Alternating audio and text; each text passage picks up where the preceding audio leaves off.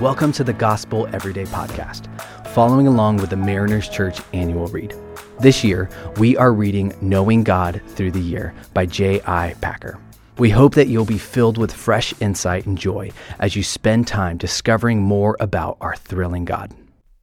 Welcome to the Gospel Everyday Podcast, following along with the Mariners Church annual read. I'm Tiffany Lyons, and I'll be your host for today. In today's reading, we see the story of a woman who each morning would wake up, consecrate her day to the Lord, and as soon as she woke, she would then ask him whether or not she should get up. And until she heard the voice, she would stay still. And then when the voice tells her to get up, then she would say, okay, great. What should I put on? What article of clothing should I put on? And very often the Lord would tell her to put on one right shoe, but leave off the other. Sometimes she would put on both stockings, but no shoes. And sometimes both shoes and no stockings. It was the same with all the articles of dress. And as we hear this story, I'm sure that you're thinking this, I'm thinking this seems a bit excessive. This seems silly that this woman would walk around with no shoes because she didn't hear the Lord explicitly say, hey, put on your right shoe and your left shoe.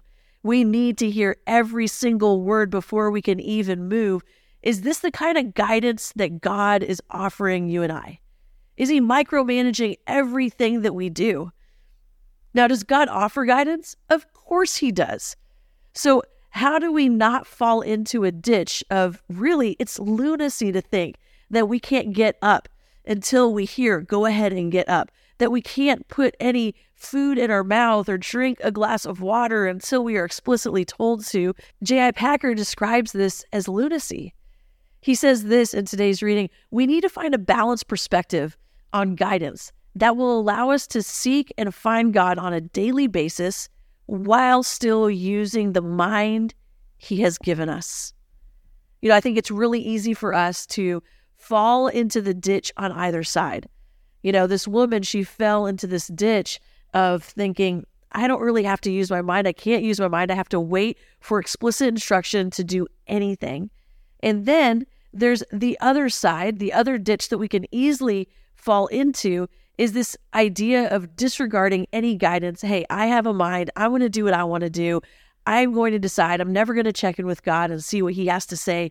And I love that today we're taking a look at how can we stay out of the ditch on either side? How can we really lean into what is it that God wants us to do when it comes to following his guidance? Let's take a look at today's verse. And I really do believe that this is going to give us a great example of how we can live not in one ditch or the other, but truly pursuing, God, what is the guidance that you want to give me? And so today we are looking at 1 Timothy 2:9. And here's what it says. Also, the women are to dress themselves in modest clothing with decency and good sense, not with elaborate hairstyles, gold, pearls, or expensive apparel. Okay, can I just take a minute and be honest with you?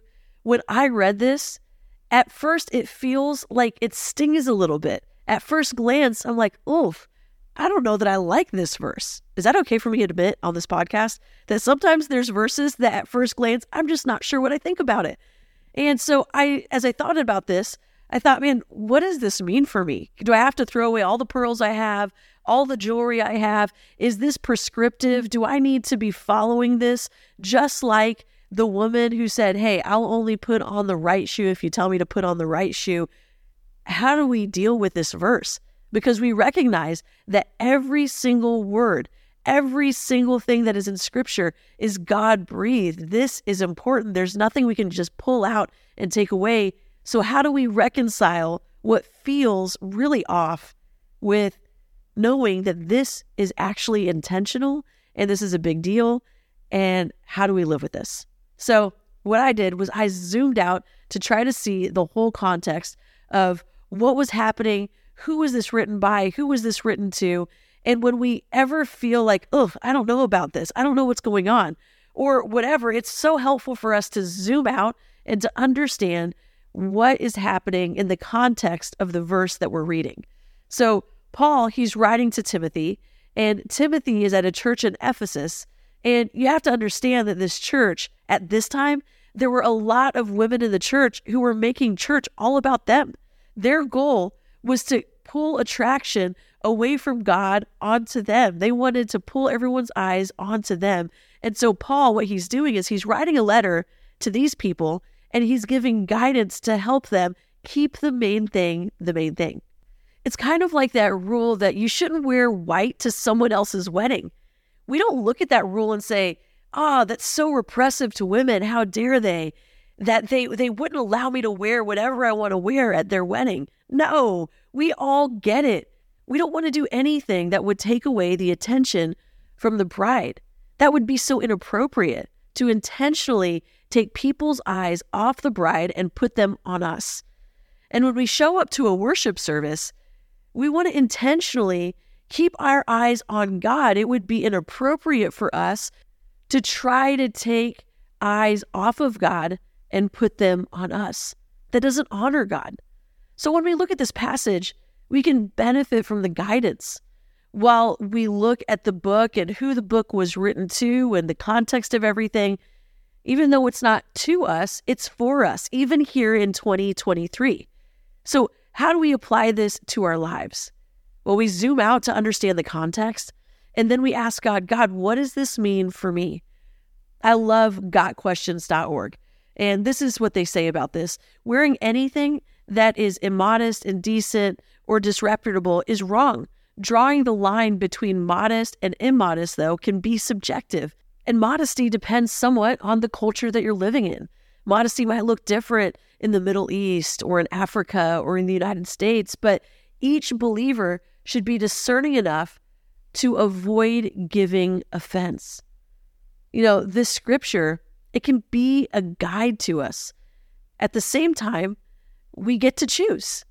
When you get dressed for church this week, you're going to pick the shirt or the dress or the shoes. You choose. But now you have this scripture to help guide you. This is just one example of how God can help us navigate our life.